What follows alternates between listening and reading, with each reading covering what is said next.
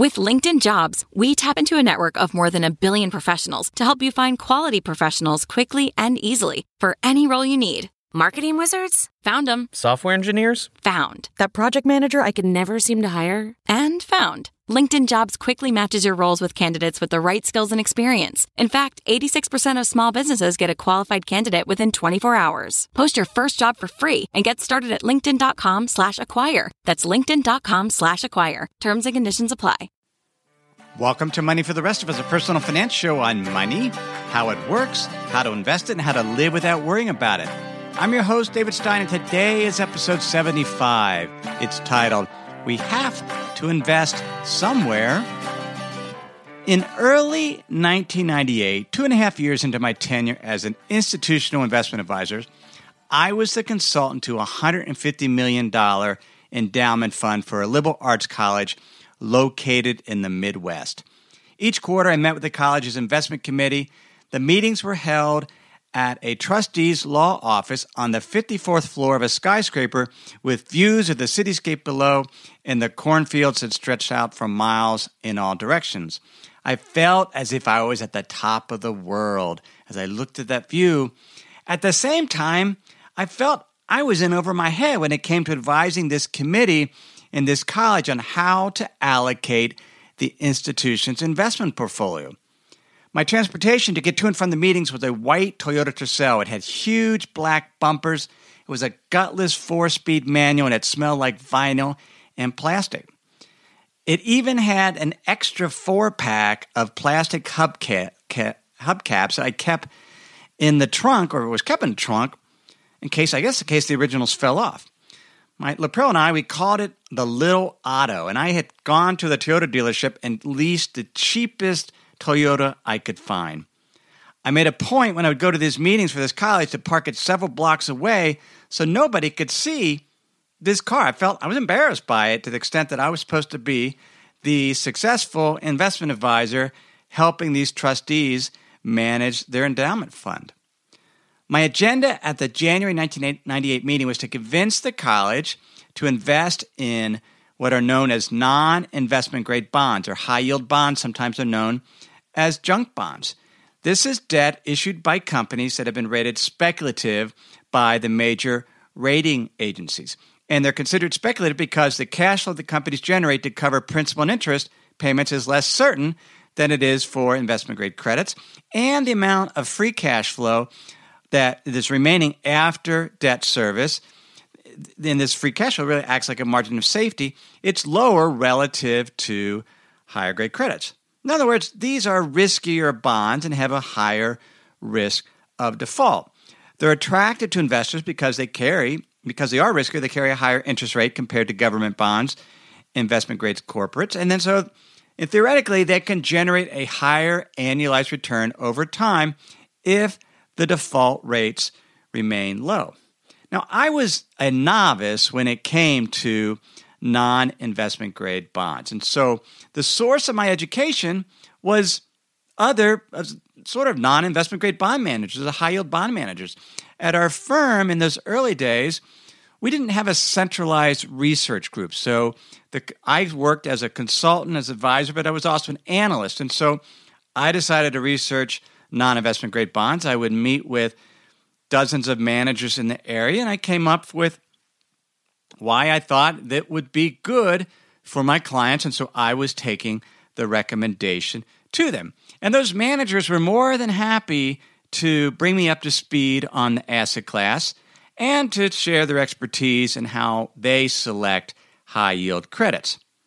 So I went to the meeting early January, and I was really, really pleased that they accepted my allocation or my recommendation to allocate approximately 5% of their bond portfolio, actually the overall portfolio, to high-yield bonds. And I was pleased because their existing bond manager was very, very conservative, and this was a way to get some incremental return. So that was the January meeting. In April, we met again and selected a firm to manage this assignment. After that April meeting, I was back in our home office in Cincinnati, and the founder of our firm, Fred, asked me, why would I make such a recommendation? given all the capital that was flooding into the sector that had pushed down yields and lowered the expected return. He caught me off guard. But I answered in the same way that all good investment advisors answer whenever they add a new asset class to a portfolio: diversification. That's what I answered. Now, here's the thing about diversification. I was trying to do what was in the best interest of my client, and I clearly thought this was. But diversification is often used as a crutch to justify investments that are ill-timed or should not have been undertaken at all. And this particular investment, the founder of my firm was right. It was ill-timed. I made a classic investment mistake. I was enamored with the historical performance of this asset class, and I ignored the primary driver of those historical returns. And I ignored the current investment conditions that would influence future returns. Now, again, this is only 2.5 years into my experience. So investing involves making mistakes. And the key is, did I learn from those mistakes?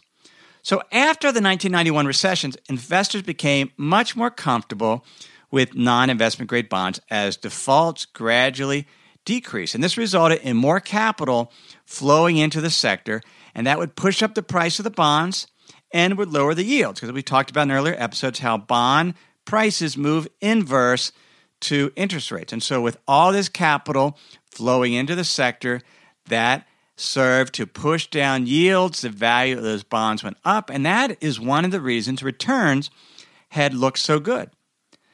At the peak of the 1991 recession, high-yield bonds yielded more than 12% more than 10-year Treasury bonds. And by 1998, when I made this allocation, they were yielding less than 10%. So yields had fallen relative to Treasuries almost 8 percentage points. Investor appetite for these bonds was very, very large given the strong performance. They had a huge tailwind. And so there was a great deal of new issuance, much of which was used to build out communication networks for the expanding internet. Now, I had no way of knowing high-yield bonds were that I essentially bought at the top. And the managers that were educating me, they didn't know this was the top. But I should have known that those bonds were richly priced and had benefited from a strong tailwind. And the likelihood of achieving the returns that were there in the past would be unlikely. We allocated that manager in May 2008. That summer, the Asian financial crisis hit. And then later was followed up by the internet bust, 9/11, and a recession. Non-investment grade bonds yields rose on an absolute basis and relative to U.S. Treasuries. And as a result of those yields going up, the value of those bonds went down. Many of those bonds defaulted, particularly those that had helped build out the internet. And because there was a huge excess supply of communication capacity, defaults increased and yields were going up, spreads were widening. My clients' allocation severely underperformed relative to their existing bond managers and the overall bond market as a whole. I made a mistake in the cause or justified by diversification. Diversification is nice, but it matters what you're allocating to and the timing of what you're allocating. Now, when I look at, I've talked about non-investment grade bonds before. Way back in episode 14, Are You a Complacent Investor? That came out in July 2014. I again talked about how spreads, the differential between what non-investment grade bonds were yielding relative to U.S. Treasuries was very, very low. Going back to 1983, the average spread between high-yield bonds and U.S. Treasuries is about 500 basis points, or that would be 5 percentage points. And I mentioned in 1998, it had gotten below 4%. And in July 2014, it was almost 2% differential. So very, very low, well below average. Now we're exactly at average, about 5%. Overall, non-investment grade bonds are yielding 7%. The absolute yield, the highest it's been really going back to 2011. And the spread is average. What do we do? Now, that's a tough question because it's not an allocation that's overvalued nor it's undervalued. It's in that sort of that middle ground where many investments are for much of the time. In other words, you're getting a 7% yield. Defaults are still low. There's no indication the U.S. is heading into a recession. And, a 7% yield is a pretty good yield. So I have a small allocation to non-investment grade bonds, but it brings up really the point of this podcast or this episode. We have to invest somewhere. I mean, there's always things going on, and some investments can clearly be overvalued. Some investments can be undervalued, but the vast majority of the time, different asset classes are somewhere in between. I just spent the last 5 days, so today's Tuesday, I'm recording this. I got back yesterday from Charlotte. I attended the FinCon Expo. It's the financial blogger, financial podcaster conference, and there actually are a lot of non-financial bloggers and non-financial podcasters that visit, and it was great. I I moderated a session with Farnoosh Torabi of the So Money podcast, with Joshua Sheets of Radical Personal Finance, of Joe Saul-Sehy of the Stacking Benjamins podcast, and Josh Elledge of the Savings Angel podcast. And I got to speak with many, many other financial bloggers and podcasters, those in the media, and certainly some of their corporate sponsors. And it was a great event, but it really caused me to reflect, particularly as I spent some time. It was nice to get away and spend some time looking at the results of the survey that a number of you filled out. And if you haven't filled out the listener survey, that's at moneyfortherestofus.net. There'll be a link there. I'll keep it up for another couple weeks, and I really, really appreciate the response. But it's been pretty eye-opening because my first question was, what is your biggest investment challenge or challenge related to money currently? And it was an open-ended question, so I didn't give sort of canned answers. I wanted to listen or read your words directly. And I've gone through, and there's been well over 100 responses, and I have read every single one of them. And there are many different challenges. People face a tremendous variety of challenges. But if there's one that is predominant, if I could put it this way, where do I invest? How do I allocate my assets so that I can generate a sufficient return in order to retire or to live in retirement? How do I allocate assets? Which is the same challenge that I dealt with this university client. How should I allocate their assets so they could support their 5% spending rate and keep those assets into perpetuity? That's what you as listeners deal with, your biggest challenge. How do I allocate my assets? And will I earn a sufficient return given my current savings rate to be able to live in retirement? Let me pause here to share some words from this week's sponsors. Sometimes it's just nice to sit back, relax, maybe even take a nap. That's not what you want your money to be doing. You want it to be working hard for you, earning interest, generating returns. That's where the Betterment Automated Investing and Savings app can help. Betterment's technology gives you advanced tools that are built to help you maximize returns. They have diversified portfolios of low-cost ETFs that have been constructed by experts, high-yield cash accounts where your money can earn 11 times the national average, and automated investing technology like automated rebalancing. These tools can help you reach your savings and investing goals. Betterment is a fiduciary. That means it's their job to act in your best interest. They will never recommend an investment or give you guidance unless they believe it will help you reach your financial goals. So visit Betterment.com to get started. Learn more about the high-yield cash accounts at Betterment.com. Investing involves risk, performance not guaranteed. Cash reserves offered through Betterment LLC and Betterment Securities. Betterment is not a bank. When you're hiring for your small business, you want to find quality professionals that are right for the role. That's why you have to check out LinkedIn Jobs.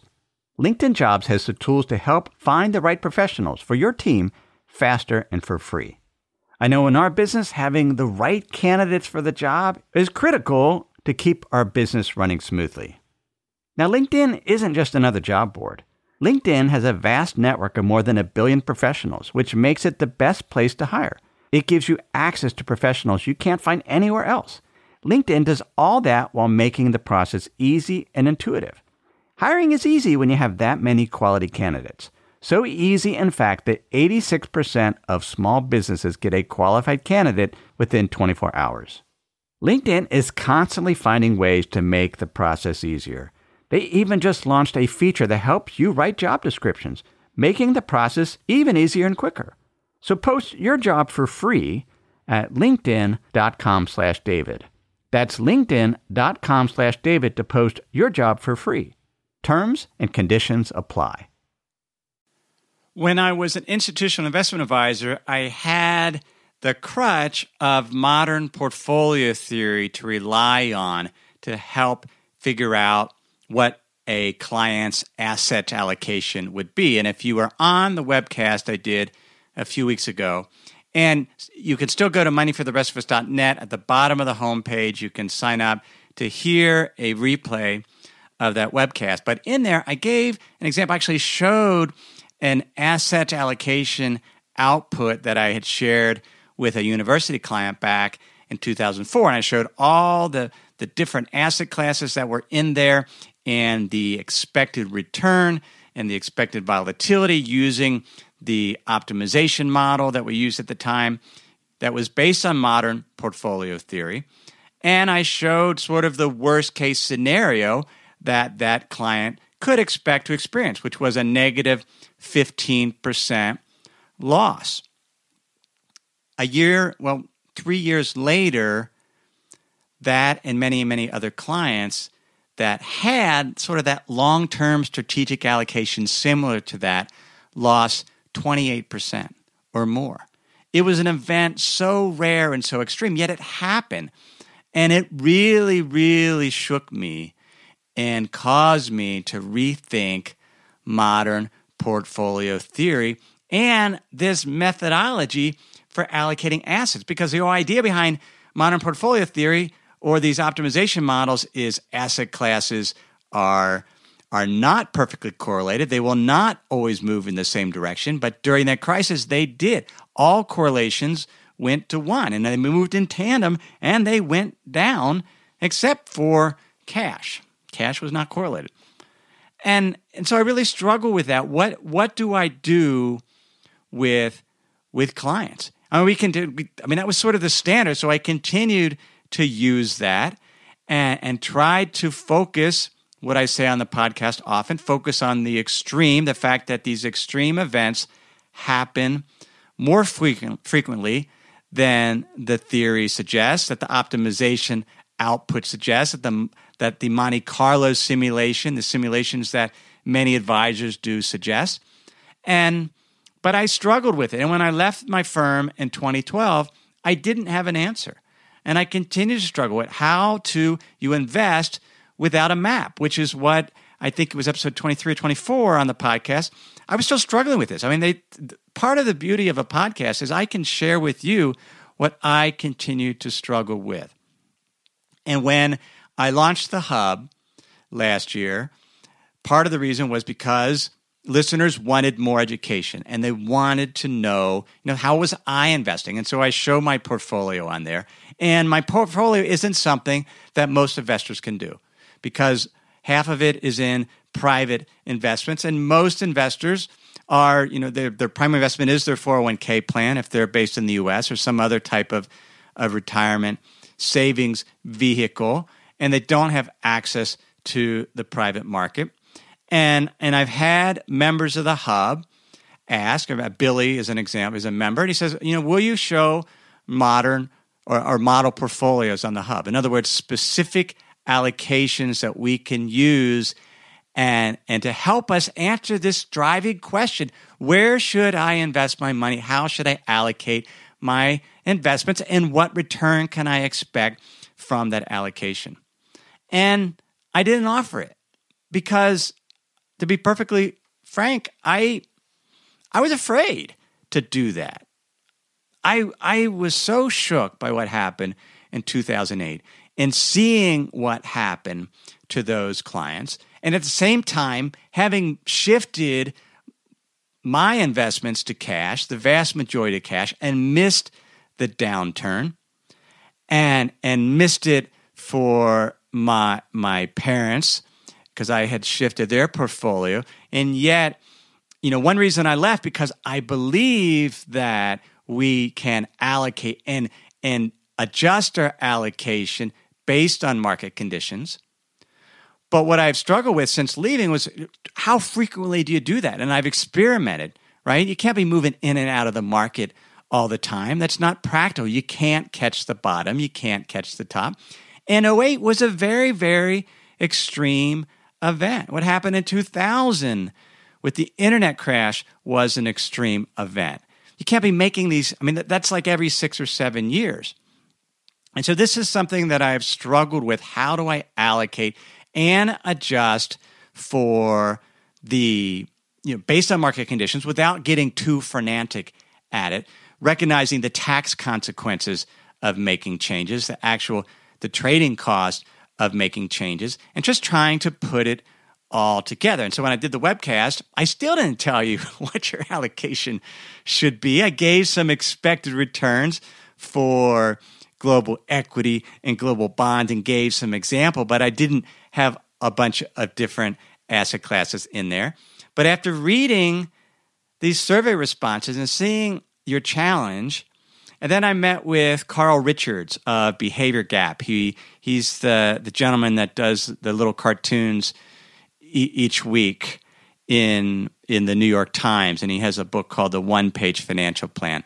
And he got a great keynote, and he talked about that thing that we feel compelled to do and the imposter syndrome that we often feel when we do that thing. And his thing was drawing little sketches on napkins to help individuals understand financial concept, the behavior aspect of investing. And he talked about how he felt so in over his head because they wanted to do an art show of his little doodle. And there he was in Copenhagen at this fancy museum with his art exhibit of his little sketches on blackboard. And behind him was this picture of the sculpture of this Dutch master. And he thought, what am I doing? But he does it because it's his thing. And, as I listened to that talk and I thought about it, I realized, my thing that I do well, even though I don't have all the answers, is asset allocation. Helping clients at my old firm, and hopefully through the Hub and through this podcast and through webcasts, helping you allocate your assets in a way that you feel confident. Here's the expected return, here's the range of return, and doing it based on market conditions. That's my thing. And I have avoided, to some extent, doing my thing. I've provided education on the Hub. I've talked about investment conditions, whether they're green, red, or yellow, but I've not shown you model portfolios. I even had some responses say, why don't you just go get your license back and come manage my retirement and start giving individual investment advice. I'm not going to do that. But I will, in the coming weeks, start rolling out more specific asset allocation help on the Hub. And that'll include model portfolios to help you kind of answer that question, how should you allocate your assets? And I'll follow up with that, are you saving enough for your retirement? The first thing you have to know whether you're saving enough for retirement is what can you earn on your investment portfolio. If you know what you can earn on your investment portfolio or a reasonable range of return over the next 10 years, then that makes it easier to to figure out, well, how much should I be saving? And if this is what I can earn, how much should I save to be able to meet my goal, giving my spending rate? I'm going to focus more and more on that in this podcast and on the Hub and in the webcast. I did the webcast. I forgot to hit the record button. It was a good webcast, but it can be better, and I can put more timely content on a webcast and answer your questions to essentially help you with this overriding question. Will you have enough money to save for the retirement? In the Carl Richards book, there's a quote by John Bogle, and he was asked for advice on how to build an investment plan, which is really what we're all struggling with. What is an investment plan or investment allocation? Here's what he said, quote, "There might be advice that's better than this, but the amount of advice that is worse is infinite." When I've read the survey responses, what became pretty clear is you trust the independent, objective education that I provide in this podcast and the other venues. And I really, really appreciate this trust. It's the 75th episode. Thank you for listening to the podcast. I believe that trust. I believe I need to accept that trust and be willing to provide more specific asset allocation education, even though perhaps there's better advice out there, but you trust me to provide something, and I could at least provide it, even though I have some hesitancy because I don't have all the answers, and I recognize that. But at least having some expectations based on market conditions and based on the things that I've spent almost 20 years learning can be of somewhat benefit to you. At FinCon, I had lunch and some follow-up discussions with a gentleman that goes by the name of The Practical Guy at thepracticalguy.com. And I was just on his site, and it doesn't look like he actually has his name on there, so I'm going to call him The Practical Guy. But somebody asked him, "How are you invested?" And he said, "All my portfolio is in IULs, viaticals, and life settlements." He said it really fast, and I didn't catch that. And later, he said, "I'm in IULs, viaticals, and life settlements." And life settlements I've heard of. They're an investment where you're buying life insurance on someone else. And so when they die, you get the proceeds of that. The IULs completely went over my head. I didn't know what that was because it was an acronym. And later I spoke with him, and it's Index Universal Life Insurance Policy. The irony is I had just read a book about that on the airplane because listener Bridget, who sold Index Universal Lives, had asked me to read this book called, now I don't remember, it's like The Retirement Miracle, but it was a book all about IULs. And so I got to talk to the Practical Guy about that and learn more about that. And so I tell you this because there's a lot more that I'm learning about investing and you can learn about. I will have an episode in the coming weeks on life insurance, or we'll talk about term life and Index Universal Life and some of the ins and outs of that. I also not that I'm so pro IULs by any means, but I definitely want to talk about it because that's a product that's out there that many of you are being approached about. We're also going to relook at peer-to-peer lending. Last week, I got a settlement check from a class action suit from Prosper back when I invested and did peer-to-peer lending in 2005, 2006. When I relook at that, I spoke with a gentleman at the conference at length about peer-to-peer lending, and I think I need to look at it with fresh eyes because perhaps that is an area of opportunity for investors if it's done right. So we're going to look at that in an episode in the coming weeks. I'll leave it at that. This is episode 75. So we're kind of taking a break. I admit I was on a plane all of yesterday when I typically Monday do most of the research for this podcast episode that I record on Tuesday. So thank you for listening over the past 75 episodes. You can get more information on, or at least get the show notes for this episode at moneyfortherestofus.net. That's also where you can sign up for my Insider's Guide. And every week I email a summary article of the podcast. So you have about a 900-word article that encapsulates the bulk of what I said, or at least the essence of it, and it provides a very nice summary. So you get that each week in the Investors or the Insider's Guide. If you want more information on the Hub, moneyfortherestofus.hub.com is the URL. I will be providing, as I said, in the coming weeks as I work out the model portfolios and more specific asset class information in terms of rankings of specific asset class. What return can you expect over the next 10 years from European stocks or from Japanese stocks? And what is the range of potential returns? And where are they now in terms of valuations, economic and central bank trends, and market internals? So I'm going to do that for various asset classes, and that'll help you hopefully make better asset allocation decisions when you compare them to the portfolios or the model portfolios in the Hub. So that's at moneyfortherestofus.hub.com. Thank you for all those that have left reviews of the podcast on iTunes. I very much appreciate the feedback. Please go ahead, if you haven't, go ahead and fill out the survey, listener survey. I would love to understand what you're struggling with in terms of your biggest investment challenge right now or money challenge also on that survey. It takes you less than 5 minutes. I'm trying to get a better sense for who's listening to the podcast. I also want to know which particular episodes resonate most with you or identify you found most helpful, as well as a few other questions. So that's at moneyfortherestofus.net. Everything I've shared with you in this episode has been for general education only. Have not considered your specific situation. I've not provided investment advice, simply general education on money, investing, and the economy. Have a great week.